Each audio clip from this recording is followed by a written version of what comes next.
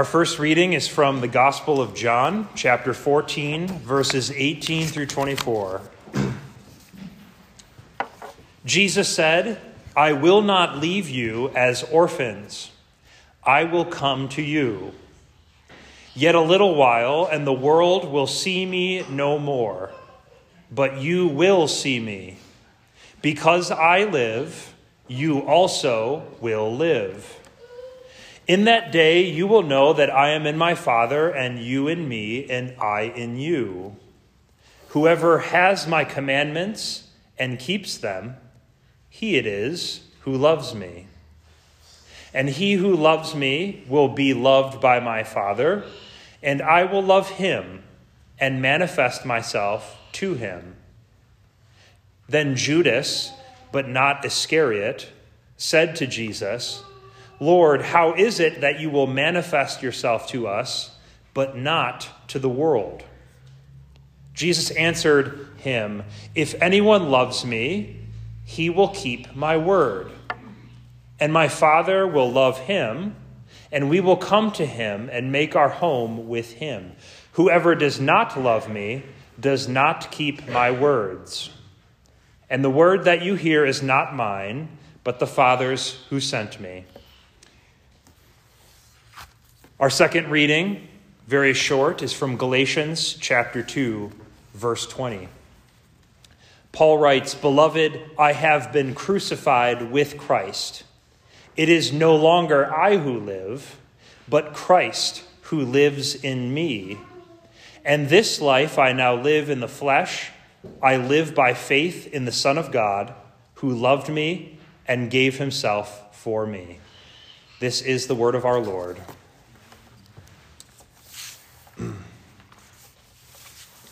Now our sermon series, this is week 4 of our Lenten sermon series on Martin Luther's questions that he wrote and prepared for any Christian to devotionally read and meditate on, to prepare themselves to receive the Lord's Supper. And now I've always had these questions on the ends of your pews on the blue piece of paper. And these are 20 questions that he's prepared, a question and an answer to meditate on. And the two questions that we'd like to meditate on tonight are questions 17 and 18. The first is this one, and it's the focus of our sermon and our reading tonight. What motivated Jesus Christ to die and make full payment for your sins? Answer: his great love for his Father and for me and for other sinners, as it is written in the following scripture. And then the next question. Finally, why do you wish to go to the sacrament? Answer: that I may learn to believe that Christ, out of great love, died for my sin, and also learn from him to love God and to love my neighbor. And so, I ask, what does this sentence mean to you? What does this sentence mean to you? Jesus died on the cross for your sins. Jesus died on the cross for your sins. What does it mean to you? Sacrifice, talking about sacrifices, it has fallen out of everyday language and conversation with non-Christians. And so sentences like, Jesus died on the cross for your sins, they begin to lose meaning in 2023. What is sin? Who is Jesus? And why would a person have to die for another person? This is what Luther is seeking to have us meditate on by asking these questions before we take communion. And the reason why he's asking these questions of you is so that you can be spiritually prepared to receive the benefits of Jesus' sacrifice on the cross.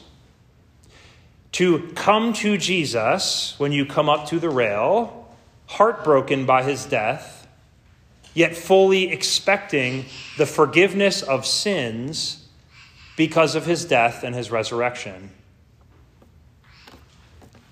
The concept of sacrifice has itself never been forgotten or misunderstood by any human being. We all get it when Superman, who is otherwise indestructible, must die so that mortal humans can live. We all immediately get it. It's a sacrifice.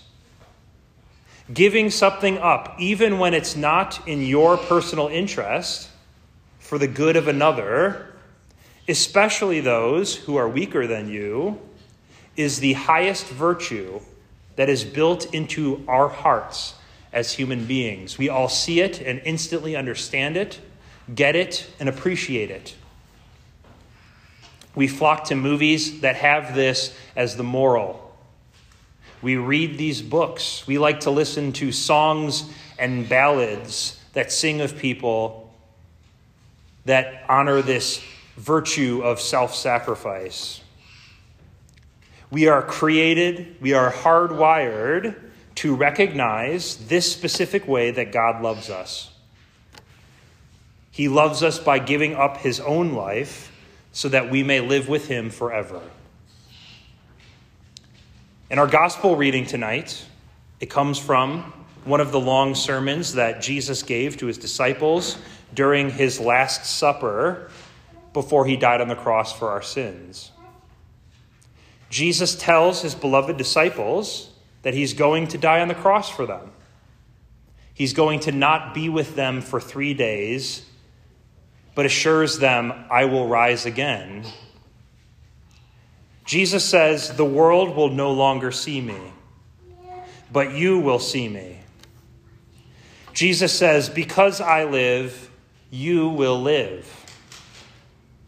The disciples and many other witnesses, they will walk and talk with the resurrected Jesus Christ when he rises from the dead for 50 days following Easter Sunday. But all Christians, you guys, you will see Jesus. You will receive life from him every time you listen to or read his word, and every time you receive his body and his blood here at this altar. But the world will hear his word, and when the world hears Christ's words, they'll just hear a jumbled mess. Or they'll hear some nice poetry or some nice quotes. And when the world sees this sacrament, they'll only see a strange ritual with bread and wine. Christ's death and resurrection, however, are now yours by faith in the sacrifice that he made for you. And to believe that this sacrifice that he made is for you, that's what faith is. And that's how you receive the benefits of faith. To come up to this communion rail and to expect forgiveness, to expect love, to expect peace and joy because of that faith in him and his words, that is what you receive in communion with Jesus. Yes, sacrifice is easily understood by everyone in stories and news articles because sacrifice is written into our hearts. But because we are joined to Christ's sacrifice by our faith, by our baptism, Paul says, you have been baptized into Christ's death and into his life. By this, sacrifice is now lived out in your daily life and seen all the time in your lives, starting first and foremost in your homes. I want to talk very briefly about the sacrifice of parenthood. Young people, and all of y'all, before you were born, Your parents wore the coolest clothes.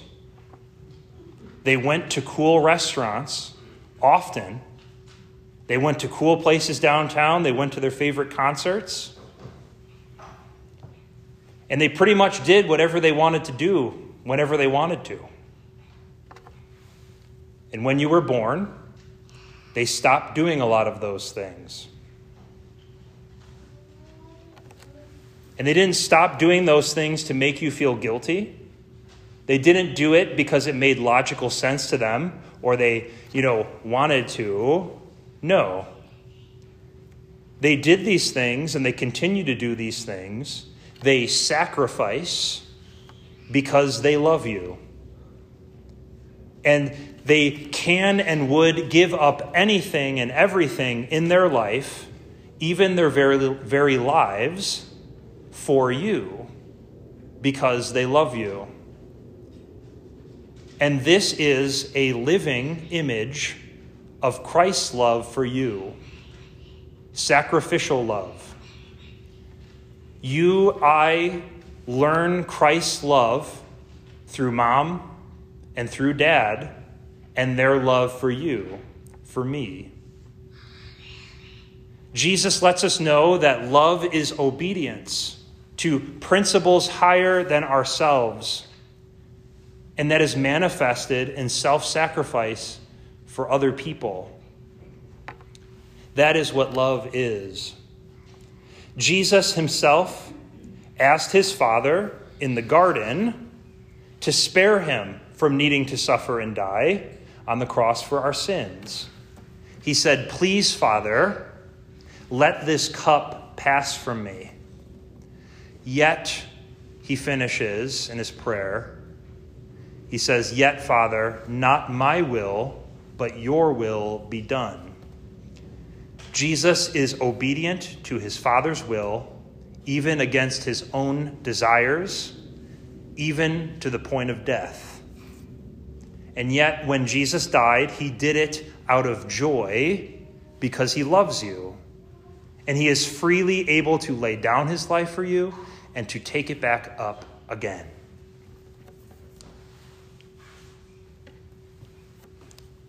In conclusion, Jesus was obedient to what his Father wanted of him, even to death. And the death he died for you. And now, because we have his new life in us, because we die daily and we put on his life by remembering our baptisms, we copy Jesus. We constantly ask, what would Jesus do? And what Jesus would do, what he did, is lay down his life, lay down his personal interests for other people, for all people. Self-sacrificial love. We have faith in Jesus' sacrifice, and this forgives our sins, and it teaches us to love one another. We see, we remember, we celebrate, and we enter into communion with Jesus' sacrifice every time we hear and read his word, and every time we receive his sacrament. So please, hear Jesus' promise. Jesus says, "If anyone loves me, he will keep my word. And my Father will love him, and we will come to him and make our home with him." If you would like God to come into your home, if you would like Jesus to come into your life, into your family, and stay there, to remain, as he says, to abide, then hear, read, and keep his word. In his name and for his sake, amen.